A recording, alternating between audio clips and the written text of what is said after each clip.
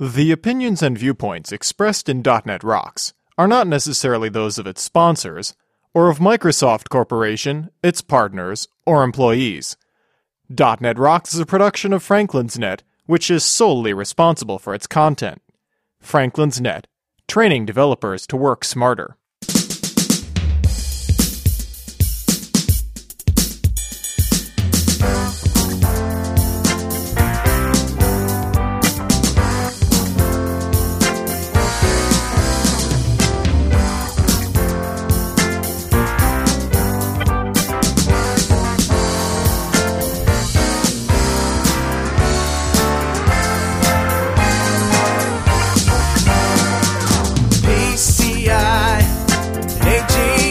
Hey Rockheads, quit words back Inkthink and up listen. It's time for another stellar episode of .NET Rocks, the internet audio talk show for .NET developers with Carl Franklin and Richard Campbell. This is Lawrence Ryan announcing show number 389 with guests Robert Levy and Doug Kramer, recorded live Monday, October 27th, 2008. .NET Rocks is brought to you by Franklin's Net, training developers to work smarter. And now offering SharePoint 2007 video training with Sahil Malik on DVD, DNR TV style. Order your copy now at www.franklins.net. Support is also provided by Telerik, combining the best in Windows forms and ASP.NET controls with first-class customer service. Online at www.telerik.com. And by Code Magazine, the leading independent magazine for .NET developers. Online at www.code-magazine.com.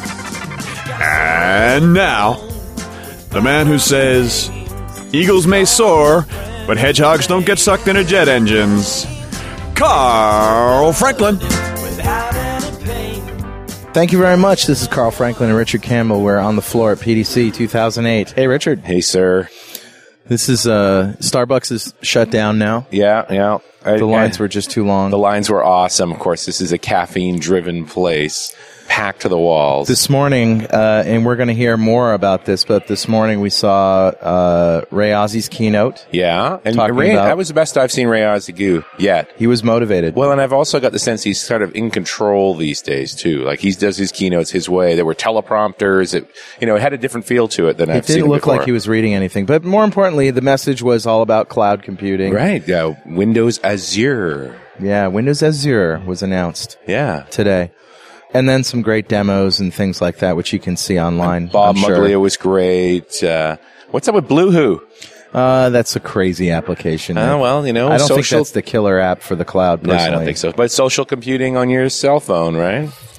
Yeah. All right. Well, we don't really have any Better Know framework or any emails to read today. We just wanted to... It's a live interview, Yeah, right? we just wanted to check in with you and tell you that we're here at the PDC. We inserted this show into the schedule at the last minute because we think it's really important. We were at the premiere, the coming out, if you will, of Microsoft Surface today. Right. And we got to see some incredible demos, but more importantly, this was the first time that Microsoft had done a presentation on Surface for developers. Yeah, very first time. And we grabbed the guys who did the presentation right after they finished and got them in a room and got a chance to talk to them. So let's just roll the tape and we'll listen to that interview now. Hey, this is Carl and Richard, and we're at the PDC 2008 in some room somewhere. Hey, Richard. Howdy, sir. How are you? I am high. We just got out of an incredible session on Microsoft Surface, the premiere session at PDC, Microsoft Unveiled Surface. You were absolutely vibrating. You could just see the wheels turning, everything that you were shown. Yeah, I love this stuff, as everybody does. I mean, it was a stunning presentation. We're here with the guys who did the presentation, Robert Levy. Hi, Robert. Hi. And Doug Kramer. Hi, Doug. Hello. Great job.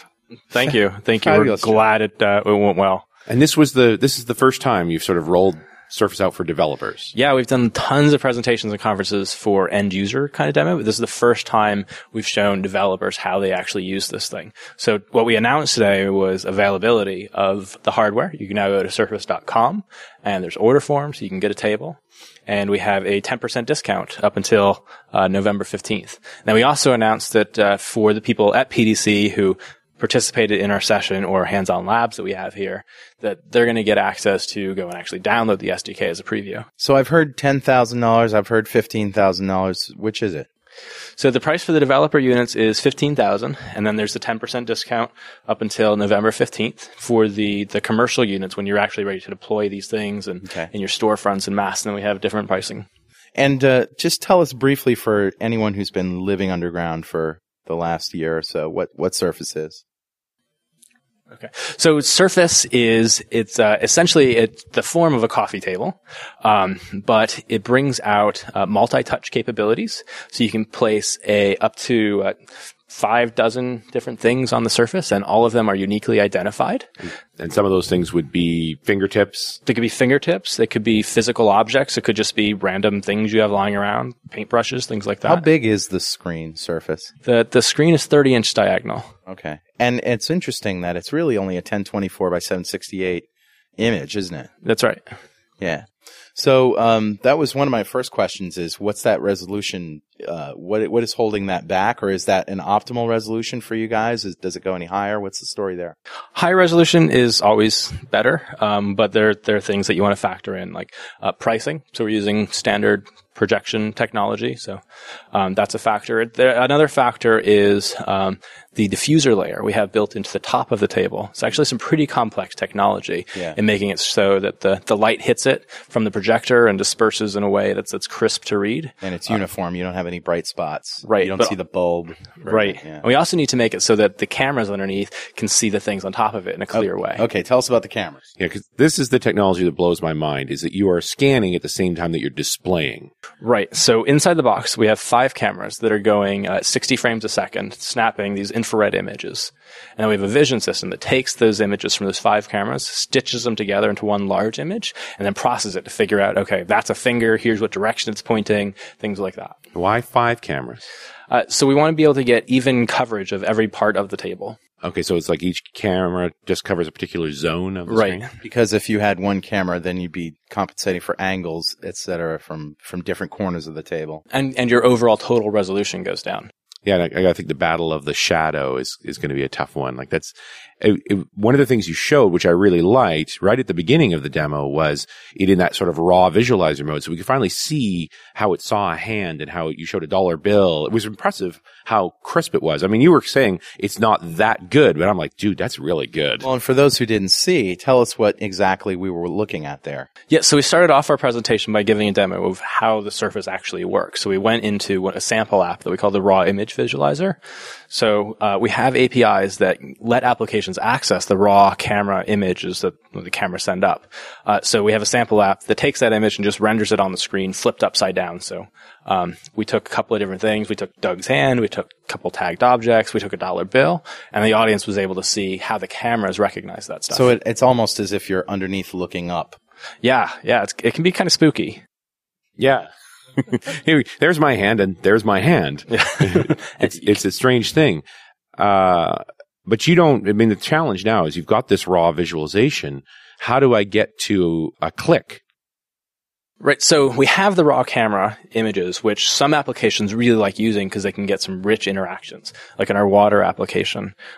Which is amazing, by the way. Yeah. So that uses the raw image. So as you move your hand across it, the ripples will match the shape of your hand because it uses the raw images and the grayscale details on that.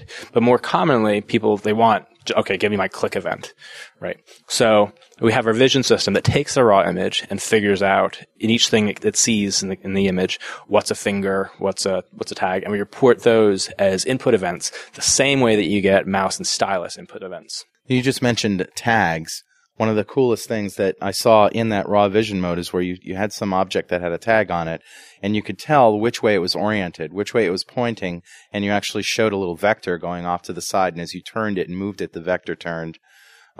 pretty amazing stuff. Yeah. So for everything on Surface, so for the tags, we're able to say, here's specifically what direction it's pointing. So you can do like a dial. You can have a physical dial that the Surface responds to. But we're also able to figure out the orientation of fingers. We know which way your fingers are pointing.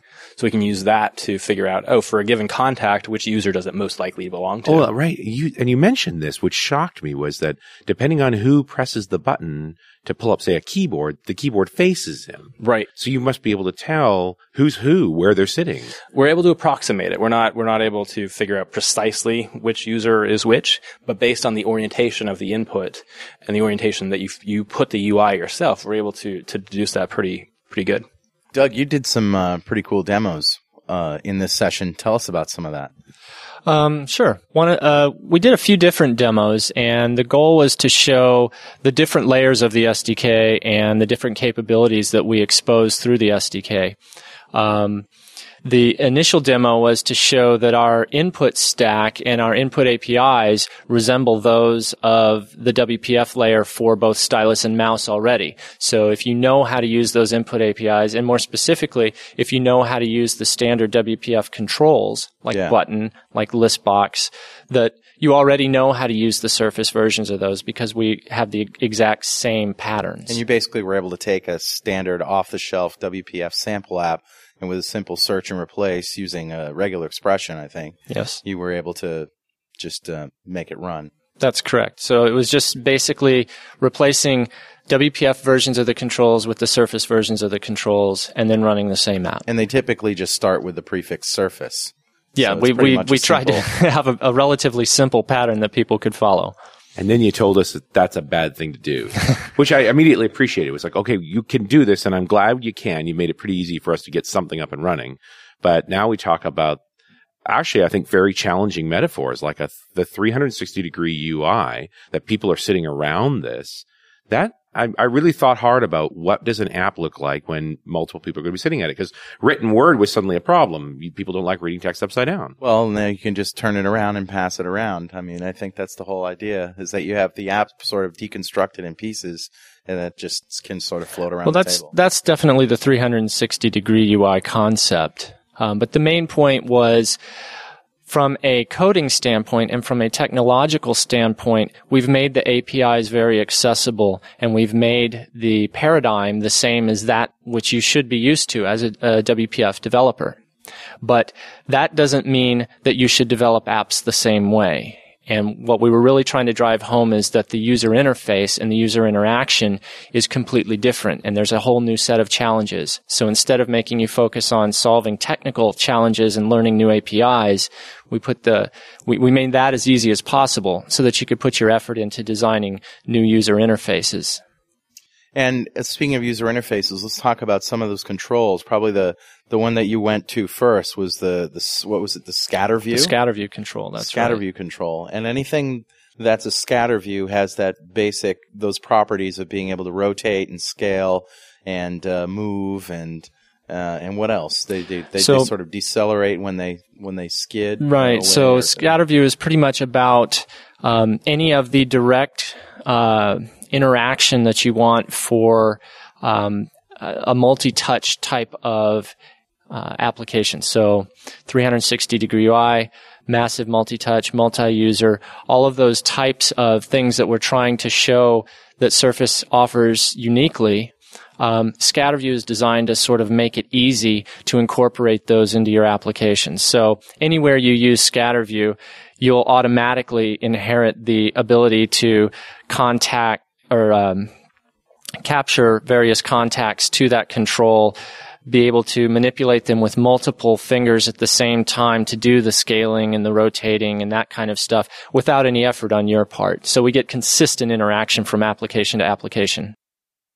Okay, so the scatter view control is definitely a distinct control of Surface, and you showed us text boxes where you actually didn't show it, but there's a text box that pops a keyboard, and we've got buttons and sliders, and I mean all of those metaphors work just fine. Any other unique controls to the Surface? Well, the other one that we showed today was the tag visualizer control. Right. So when we look at scenarios where people are working with physical objects, sometimes you need to go deep and get the raw input data, and process that yourself. But really, most of the time, what you're going to do when you're working with a physical object is render some kind of UI, either under, around, or next to the physical object. And you're going to want to keep that UI in sync with the position orientation of the physical object. So as it moves, you want to move and rotate your UI the same way so they stay under, next to, or...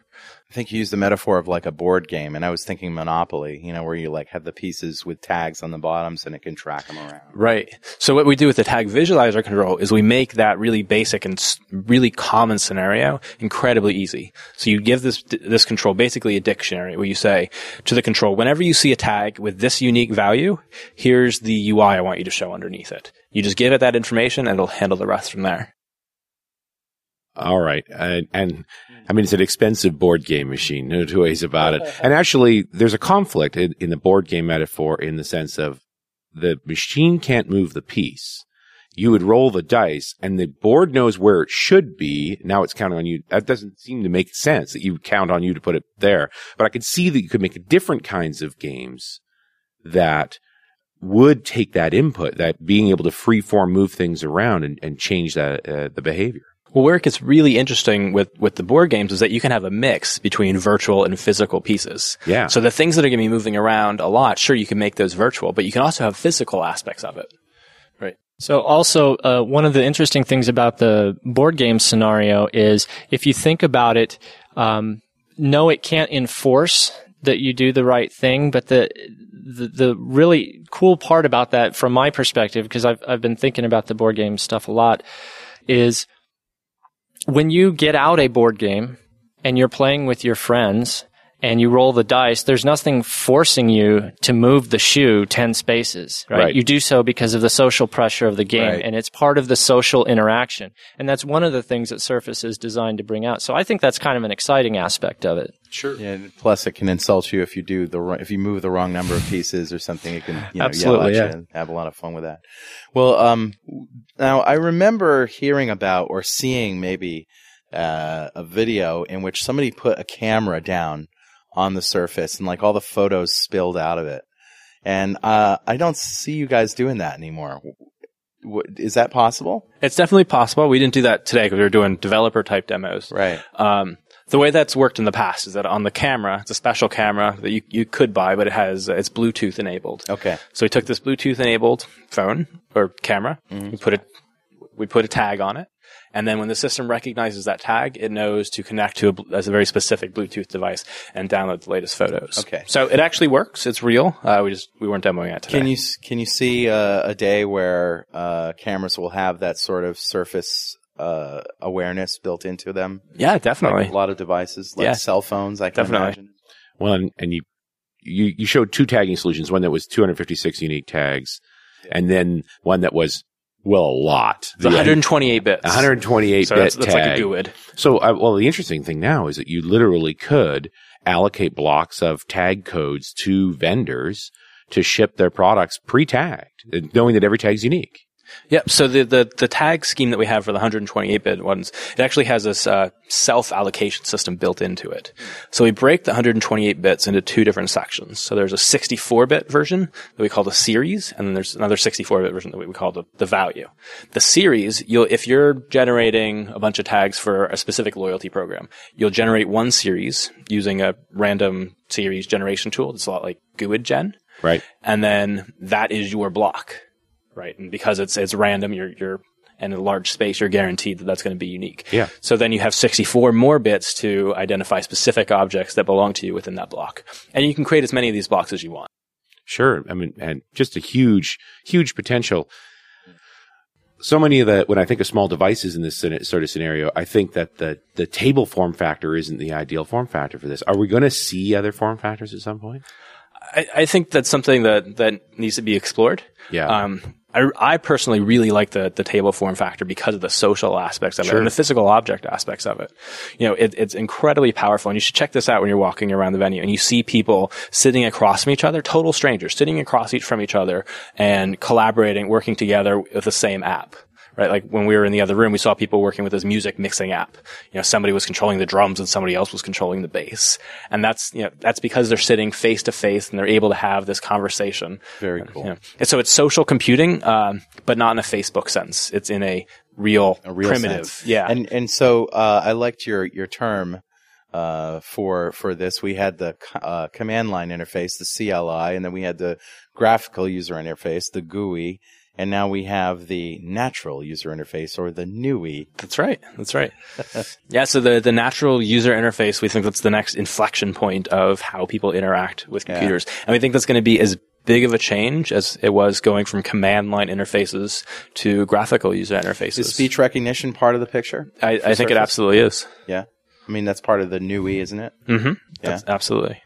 But there's a more challenging thing here. I mean, up till now, PCs, all of these devices have been personal. I mean, it's a personal computer. It's a one-person device.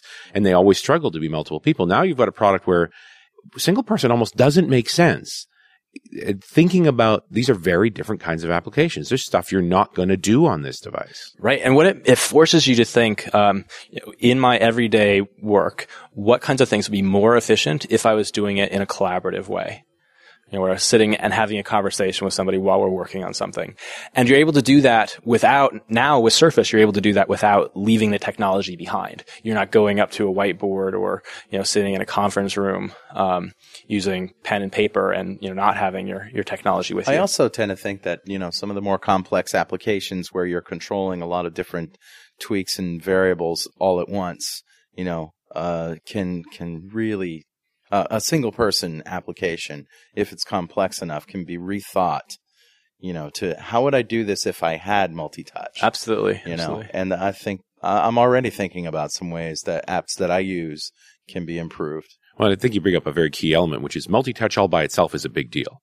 Like it's huge. Yeah, that is a game-changing technology. You've incorporated a bunch of other key, interesting elements into it. Yeah, so Surface is not multi-touch. Surface is multi-touch is a part of Surface. Right. So we do a bunch of things. We take multi-touch to this crazy high level. We call it massive multi-touch. What is the limit? 40?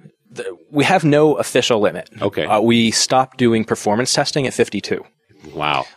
A year ago, we had a bug where we crashed at 100, but that was fixed. And it's really just because of the limitation of the space, isn't it? Really? More than anything else? Limitation of the surface space? Mm-hmm. Yeah. At some point, there is something covering the entire screen. You can't see anything. Right. But that would only count as one input.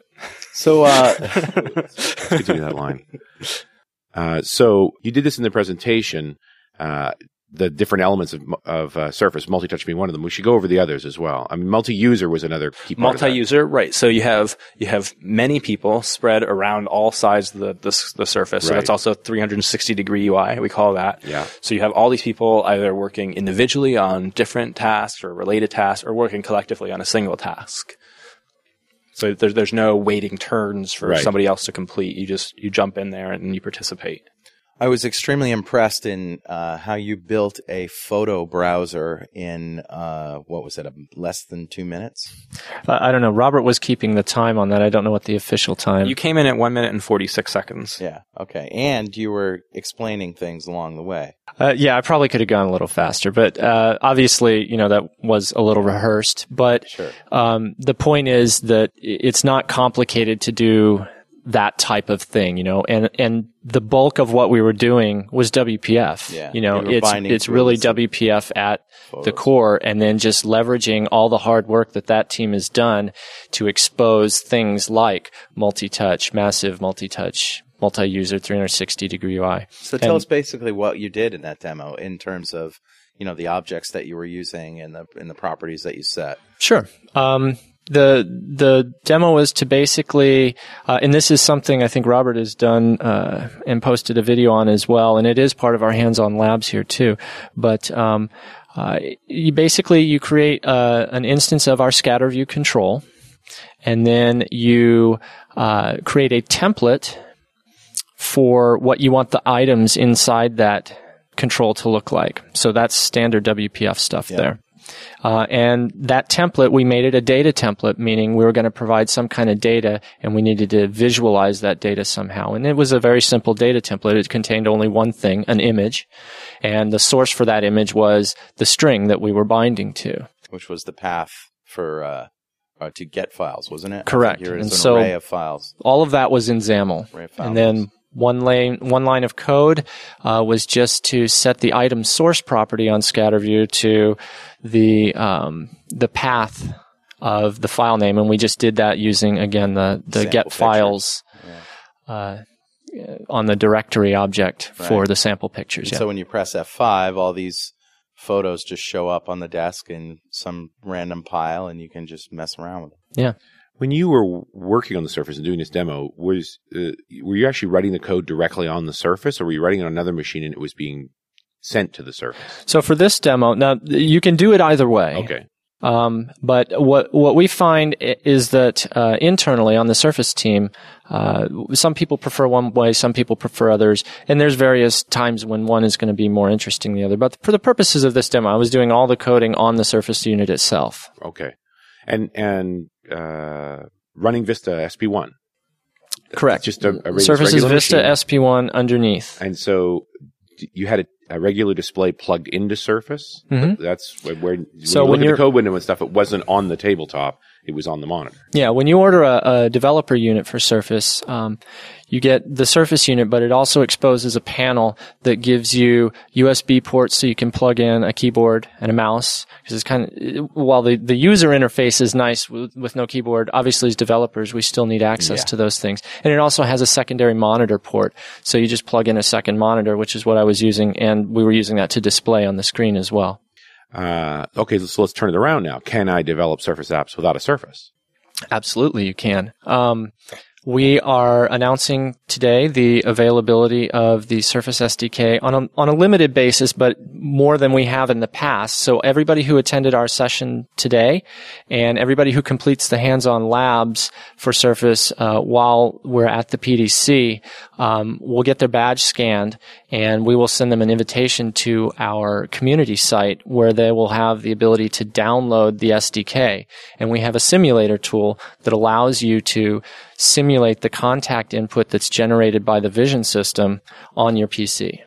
And we talked about this with the Internology guys. There's a sort of a way that you can put down finger points on different places.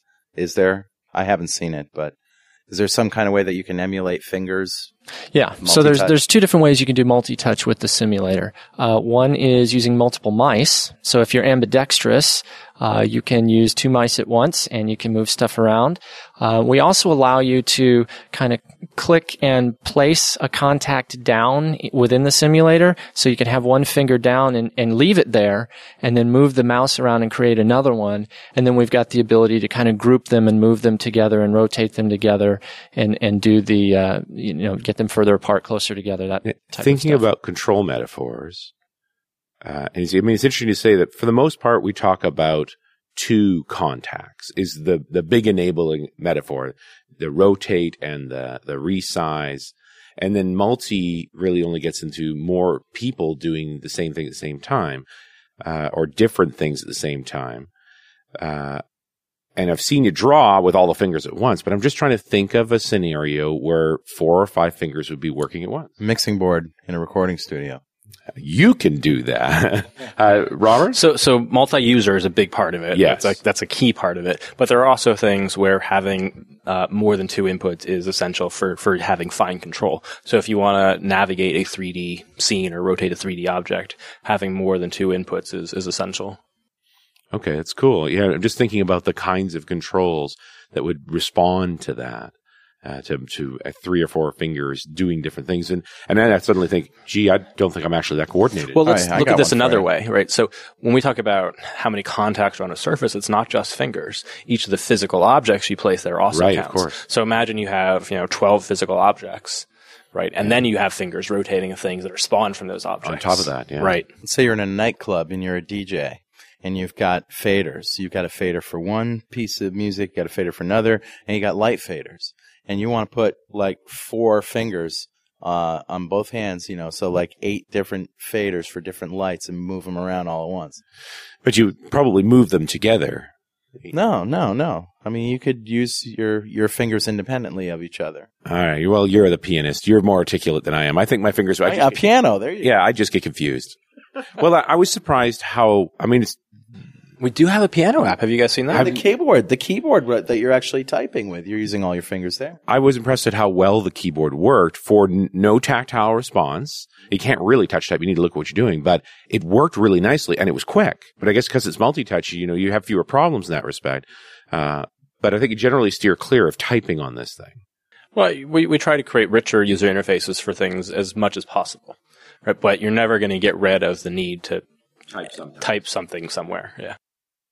I want to just take a minute to bring you a message from our sponsor, Telerik. Our friends at Telerik are working hard as usual to bring you exciting new stuff for your .NET toolbox.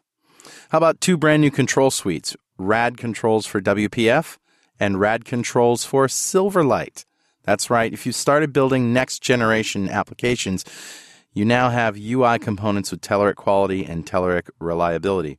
Both product lines are derived from the same code base and share the same API, so transition is seamless. They have many improvements in the other robust suites for ASP.NET, AJAX, and Windows Forms also, as well as the intuitive reporting tool. But product alone isn't everything. To jumpstart your projects and help you easily get up to speed with these great tools, Telerik has got a couple of unique training resources, the Telerik Interactive Trainer and Telerik TV, of course, which I'm the host of. Now, that's what I call summer heat. Go check out all the details at Telerik.com, Telerik.com. And if you happen to run into those guys, say thanks for supporting .NET Rocks. So do you guys develop with the simulator, or do you prefer to use the Surface machine itself? Well, some of us internally do use the simulator. Obviously, we use it for a number of things. The simulator is useful for when you're developing parts of an application where you don't necessarily need to see it on the Surface unit itself on a continual basis. You're just, adding features, you're adding business logic, that kind of stuff, and then you just want to click it and run it and see what it looks like when you press the button or whatever. It's also useful for testing scenarios. So if you want to automate a series of input, you can use the simulator tool to record input, and then you can play that input back. So if you have very specific test scenarios that you want to run your application through, we use the simulator tool internally to do that as well. But it's not the end-all be-all, right? You still need to test how it's going to run on the actual hardware. You need to understand what the user interactions for your application are, and imagining it and actually seeing somebody using it on the Surface unit are 2 different things. Yeah. And so you can think about it in terms of the simulator and use the simulator to kind of maybe work out some prototypes, but that doesn't completely negate the need to actually use a Surface unit. Well, right away, I think back to the early 90s and us wondering what the heck we were going to use a mouse for. We're just not comfortable with this metaphor yet to be able to project UIs well. It's going to take a fair bit of hacking, at least for a while. Yeah, I agree. It's going to take a little bit of time. Like Robert mentioned, we're right on the inflection point where we're just getting started with the whole NUI experience and even defining what NUI means. Yeah. We have some bets that we're making in certain parts of that, but it is going to take some time to flesh all of this out. One thing that I wanted to ask you about was pressure sensitivity on the Surface itself. Is it sensitive to how hard you touch? No, so as a vision-based system, we don't sense pressure, but we can approximate it by, like, say, the area of a finger that's touching. So the larger that area is that's contacting the surface, you can assume that that's higher pressure. Do you have any apps that sort of do that sort of work with that? Well, we've done some, nothing that we've actually shown or released or anything like that. Obviously, we've done testing with it. That's how we know that, if you, obviously it's somewhat intuitive that if you press harder, your finger's going to get a little bit wider. Yeah. And we've done some testing with some prototyping and stuff, but nothing that we've shown publicly or released. Do you think that this is something that you might put in a future version, or is this something you want to do? or that's interesting to you at least? I think there's a long list of things that are interesting but difficult with vision-based systems. Mm-hmm. So pressure is one that's definitely interesting. But if there was some sort of film or something that was pressure sensitive, that was transparent enough, that's should the key. be some way to do it. Yeah. Yeah, well, it's part of the challenge of this whole product is that whole transparency effect and all those kinds of things. I'm curious, Carl, where are you going here? What do you want to use pressure for? I want to know. Well, one of the coolest demos you did was where you tagged a palette and a painter's palette and put it down, and then you pulled up an image with actual colors in the holes that were left in the palette that shone through, and then you took a paintbrush and then you used the paintbrush to draw. Now, if you've seen like Wacom tablets and things for artists and stuff, you have a brush or something that as you push harder, more paint comes off. You brush lightly over it, less paint comes off. I'm just thinking there's got to be applications. Well, let's take that example, right? Okay. So for us, when we were doing our paint application, the paint that was coming out actually matched the shape of the brush as it was touching the surface. So as you press harder on the brush, more of those bristles are going to touch the surface. True. So you get a broader image. So we don't need to fake it through algorithmic pressure. Good. Yeah, I can see how the visual system works. Yeah, that way. All right. When is this thing going to be $1,000? Well, I got to think about 5,000. Yeah, if I'm a listener, and if we're going to get these in the homes, there's not a lot of people who are going to spend $15,000 on it. I'm sure it's going to be a stocking stuffer for a few, houses. Yeah. Price is obviously something that we want to bring down Sure. over time, and as technology goes, everything comes down in price over time. We've got a ways to go. Sure. We're really excited about what we have today with the discounts we have available today. Absolutely. And the opportunities that we're giving people to start investing now and coming up with innovative solutions on top of this platform, and be the first to succeed and discover the new types of killer apps. I guess the one of the angles on this is, Microsoft usually doesn't make hardware. This is, other than mice and keyboards. When are we going to head? Is there going to be a Dell Surface at some point, an OEM product? Yeah, we don't know what's going to happen in the future, but right now, Microsoft is the manufacturer for the Surface units. Well, and I think of the number of times folks have said, if Microsoft was just making the hardware for, say, cell phones, we wouldn't have as many challenges we have around mobility. I'm glad you're making the hardware because you really are defining a brand new paradigm. I'm just thinking about what this is going to look like in the future. Right. We do get a lot of benefits from defining the end-to-end experience, from the hardware aesthetics to how the diffuser works and how it feels from a texture perspective to all the software underneath it. How durable is this thing? It's pretty freaking durable. We have a whack-a-mole game. And we have not had to replace a tabletop yet. That's awesome. Well, and I know you've got them in Harrah's in the casino. I mean, that's a messy. There are people drunk there. That's right. Yeah, and in fact, it was kind of humorous to me to know, for those of us that have been on the Surface team for a long time, sort of the Harrah's deployment was the first real world deployment where we got to see a lot of the things that the hardware team had been designing for, and the durability and the water resistance and all of that. And I remember some of the first photos that came back to the team. People were replying to emails saying, "Oh, I can't believe, look at all that. There's like ashtrays and drinks and everything all over the top of this." It's so disheartening. And some of us that have been on the team for a while were like, "Oh, it's about time." This awesome. is what we've been designing for, and this is real world proof that it works. Well, actually, it was exactly the opposite statement. People were so comfortable with this that they put their normal stuff on it. If it was absolutely pristine, they're terrified of it. Exactly. We want it to be usable. Yeah, no question. Yeah, there's another thing we haven't talked about, and we haven't mentioned it all at PDC, but we posted up on our blog last week a video of this concept, this research project that we were looking at for the bar scenarios, like at Harrah's. We have this glassware that's able to recognize how much liquid is in it using pure optics. Wow. Yeah, so you have custom glass, and there's a prism in the bottom of the glass.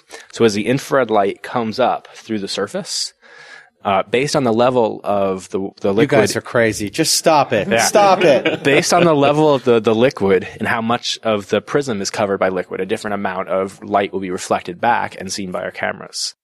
So you can detect that the guy needs another drink. Yeah. Or has had too many. Yeah. And needs to go home. Yeah. Yeah. This glass has been filled and emptied 10 times. You, sir, are drunk. Go home now. I should have told Mark Dunn. Well, the idea is that, there's research saying that in the restaurant industry, you have to ask somebody if they want to refill at just the right time to optimize the odds that they'll say yes. Right. If they have too much left, then they'll say no, leave me alone. If there's too little, then they're probably already thinking about going awesome. home. So the water boy is waiting back behind the curtains, and a button goes off. Beep beep beep beep. And he goes, table 15. He goes, exactly. Exactly. Yeah, interesting point, though. The power of optics. Throwing optics in his equation. What was that board game that used lasers? Yeah, I was thinking of that. Reflection, was it? Or it used lasers, and you had mirrors on your pieces, and you tried to line things up so that when you press the laser, it hit the target on the other side. So suddenly we play this optic game where we could have light entering the table at different points and being detected. Yeah, it's funny you mentioned that game. This was like 3-4 years ago, early days of the Surface team, before it was even called Surface. And somebody kind of made a prototype of a very similar game where it was a series of puzzles that you had to solve, and it would pop up basically just on-screen representations of different color lasers shining in different directions. And you had to set up pieces, and we used tagged objects for this, and different tags represented different types of things. So one would be a splitter into different colors, like a prism. Another would be a joiner or a duplicator. So you could send a beam of light off in two directions. Cool. Now, this wasn't actually using the infrared light like you were talking about, but it was kind of a fun game to watch. People do a puzzle solving game where they could put down different types of tagged objects, and the idea was to break into this security system that, without breaking a beam of laser from the origination point to the sensor. It just suddenly hit me that Pong would be a scream on this thing if you have to be physical with the controllers. Well, we do ship a version of that. We have a 4-player version that ships with the SDK as one of the samples. And you use your hands as the paddles? Well, you use your hands to move the paddles around. It's a very simplistic sample. Okay. But yeah, the 2 fingers grabbing the paddle and shifting it around. And then that's where you better turn off the scaling feature, because it's a really big paddle. Yeah, we'll never be rid of Pong. Pong will come forward from the command line to the to the GUI to the NUI. Well, I was, again, just really blown away at how little code it takes to do some very, very sophisticated things. Where does the code get hairy? The kind of stuff that people want to do. The demos that we've seen. Well, I mean, obviously the 3D modeling and that kind of stuff, like Tim Huckabee's Scripps Institute application, pretty complex. Yeah, there are places where things get fairly complex. I can give you one example of something that's somewhat well known and easy to do with single input. It gets hard for multi-input, and it's drag and drop. Right? Yeah. So you're frequently dragging something from one place and putting it somewhere else. The drag and drop APIs that we know and love from Windows, and that WPF and WinForms are wrapping, it's designed to be used with mouse. So that means that the thing that goes with your mouse is not this rich interactive visual cursor. It means that the operation is completely synchronous, right? So the API is do drag drop, and then the system tells you when the drag and drop is complete. That doesn't work well in a multi-input system where you can have multiple people dragging things at the same time. So you have to, come up with solutions to those types of problems. For this particular one, we have a sample in our SDK, but, it gives you an example. Well, and your scatter view control does all that kind of stuff, being able to move things around. And there's also like a holder for photos in the photo viewer that is similar to like a drag and drop operation. It gets close and it sort of locks into the photo holder, right? Right. So that's not something that we ship as a standalone control today. Right. We're looking at that for the future. But our applications do use what we call the stack control, where you can drag a bunch of photos together to create a stack, and then as a whole, you can move those things around and sort through them. Cool. Doug, did you have a comment on it? No? I didn't mean to change gears too quickly on this, but thinking about the programming model, you sort of touched on it. You triggered in me. This is inherently sort of multi-threaded code. Do we get into tough bits here when multiple things are happening at the same time, and some mutex collisions or anything like that? Well, the nice thing is the problem's not any different than it is anywhere else. Just because we're doing multi-input doesn't mean that multi-threaded problems change in any way. So we haven't done a lot to make that any easier on you, but all of the great things that .NET has to help you deal with those types of things, you just get along for the ride. One of the issues where it might be a bigger problem is for like an XNA developer. If an XNA developer, they would be programming against what we call our core API. Right. And typically they do things on more of a polling model as opposed to an event-based model. So instead of us raising an event, which we do at the core layer, but we found that most of the XNA developers don't use that, that they will just poll and ask for, give me the current state of all the contacts that are on the surface. And the code that they're using to do that is sometimes on the main thread and sometimes it's on a different thread. Now the problem is the same as if you're polling, say, a game controller or anything else like that. But that's where things can get a little bit dicey from a multi-thread. And XNA is typically a games development environment, right? I mean, the demos you did were all XAML and C#. XNA, isn't that mostly C++ or still C#? XNA is still C#. Okay.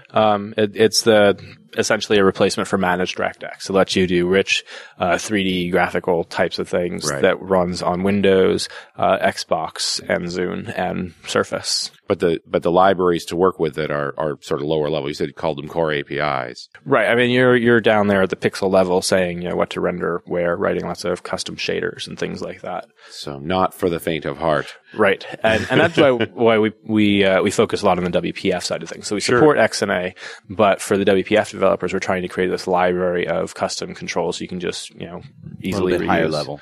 Right. Yeah. So another example of where things get different on Surface is just with the basic input events. When you get a contact up event, it's not like a mouse up event where you can assume that, hey, that up is for the same thing that we just got a down event for. Right. Right. So you can have these things interleave, so you need to really keep track of. Well, it was something you mentioned in at the session as well, where if there are 3 fingers down on the button, it's not until all of them are up that the up has really happened. Till the click has happened. Or the click has really happened. Right. So you'll get the input up event, but the button click won't happen until everybody's in agreement. Right. Yeah, these are interesting little problems that I'm sure we didn't think of in advance. You found those as you went along. Stumbled into many of them. So we've tackled a lot of these problems over the last several years of working on Surface and tried to wrap as much of that up into the APIs as possible, so that people get to focus on really the business logic and the interaction design of their applications. All right, what is the coolest thing you've ever seen Surface do? Oh man, that's a tough question. For me, I'm going to say the glassware thing, because that doing that demo, I designed the UI for it. With the prisms? Yeah. That is very cool. That's the demo that got me 30 seconds to talk to Bill G. Wow, indeed. Well, did he shake his ass in happiness? He smiled and he nodded at me, and then he moved on to look at the next demo.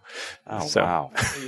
Yeah, so this is at the hardware science fair we have internally, where there's all kinds of cool stuff. And wow, I was just that's a tiny cool. part of it.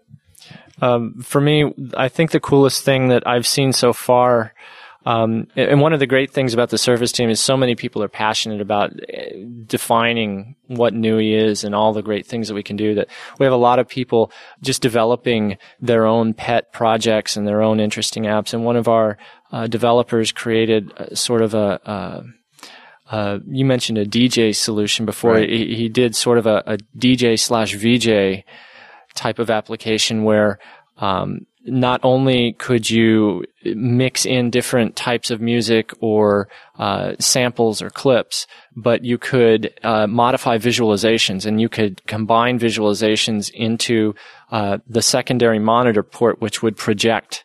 So imagine a dance club type scenario where you are live modifying the visualizations with your fingers, doing scaling and rotating and all that kind of interesting stuff. I thought that was a pretty compelling app. I've thought a few times that Surface is interesting when combined with a vertical screen like a projection screen. I just, it's so mundane, but I've always found it dumb to, select TV shows from that bigger screen. I'd like to do it from the coffee table, and then it shows up there. Or a big 65-inch plasma TV, for example. Yeah. It's funny you would pick that number, but okay. That scenario is actually quite compelling to a lot of us on the team. Those are just the types of things that get us excited about where Surface and NUI in general can go. Like I said, we're just on the cusp, and all of these really cool things, we need the partners out there to create those really compelling applications. So what about other orientations for the product? I mean, the sort of drafting board angle, the vertical angle. What about Minority Report? So that's a movie. Yeah, no, thanks. So right now we're focused on the flat horizontal.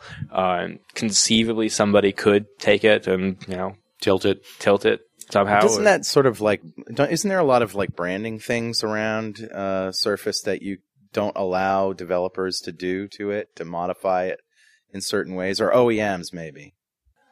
Maybe it's OEMs. I don't know. That's not me. Yeah, that's a good question. But really, like when the thing's not horizontal, you lose a lot of the social aspects of it, sure, and the ability to have objects sit on it without sliding away. Yeah, you've now made it a particular orientation, and you're right. I mean, sliding objects off is a big deal. You would get basically, I suppose from an object recognition standpoint or physical object interaction, you could get if you hold it up against the surface in a vertical type of thing, and you would lose some of the 360-degree UI, obviously, right, some of the multi-user, and you would lose some of the social aspect that we're really trying to make Surface shine with those different attributes. So you lose an awful lot of them if you modify from the horizontal to the vertical. That's not to say that the vertical scenario is not compelling for a lot of things. I'm just not sure that that's Surface. Right. That's not what this product is about. One of the demos you did right at the end, which was the modification of that other WPF app where you combined the tags and the screen. I thought very cleverly that you had these tags for making a T-shirt, and so it was a T-shirt card that had a custom tag on it, and then would put it down on a picture, and then you could tinker with the shirt to make it the way you wanted to, and then when you're happy with it, you'd hit the button for buy, and then you took the card to actually buy it. So what we were trying to show there is that you can have the same types of scenarios, and this gets to kind of what Robert was hinting at in his summary, is solve the same problem, but do so in a more compelling way to the users for your application. So take advantage of the unique attributes that Surface offers to make your application more compelling than it is with a mouse and a kiosk. Sure. Well, and just the fact that because the card's got a unique identifier on it, it now knows what you did. So you now have a way to carry away your content or your work from the Surface. Correct. So now I'm envisioning your photo finishing shop where I bring my camera in or my phone in, which has got that unique tag on it. I pull the pictures out. I spend an hour playing with them, figuring out which ones I want to print and so forth. Then I say, okay, I'm done. That's great. Goodbye. Pick my device up, come back the next day, and the device is still the identifier for the actual completing the purchase. Yeah, I mean, there's a lot of scenarios like that are enabled. I really think the combination of Bluetooth makes this very interesting way. Can you imagine a sort of portable hard drive with Bluetooth on it, where you could just throw pictures at it and it would just copy to and from camera to hard drive, or some sort of port that was connected across the wire across the network to another computer, where you could just be copying things in and out, sorting things out. Well, two cell phones. We take our two cell phones and put them down, want to share some information in a very visual way rather than, how many times I need to send you a contact that the whole beaming process on a cell phone is kind of painful. I think the Surface would be an expensive, but compelling way to move that data around.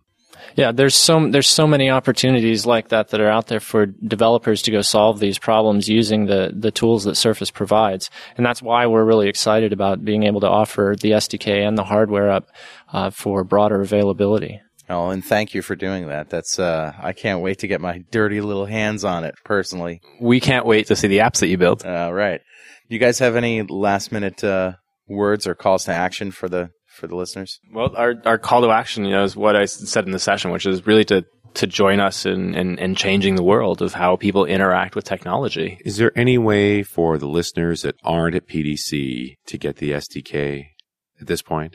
So what they can do is go to surface.com and get the order form that we have there. Okay. You can get a developer unit. When you get a developer unit, that comes with 5 seats for using the Surface SDK. But do you have to have a Surface? That's what we're doing today. So today, to get the SDK outside of our attendees at PDC, is to buy a Surface, to get the hardware, and that way you're able to work closely with the hardware, get familiar with it, and understand it, right?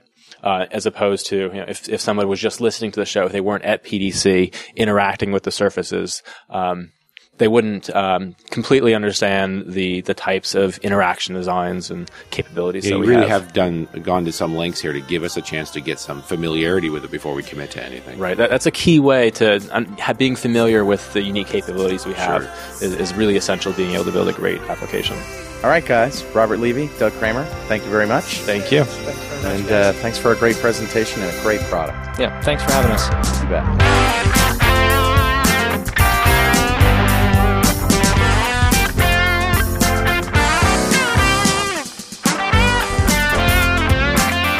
.NET Rocks is recorded and produced by PWOP Productions, providing professional audio mastering, video, post-production, and podcasting services.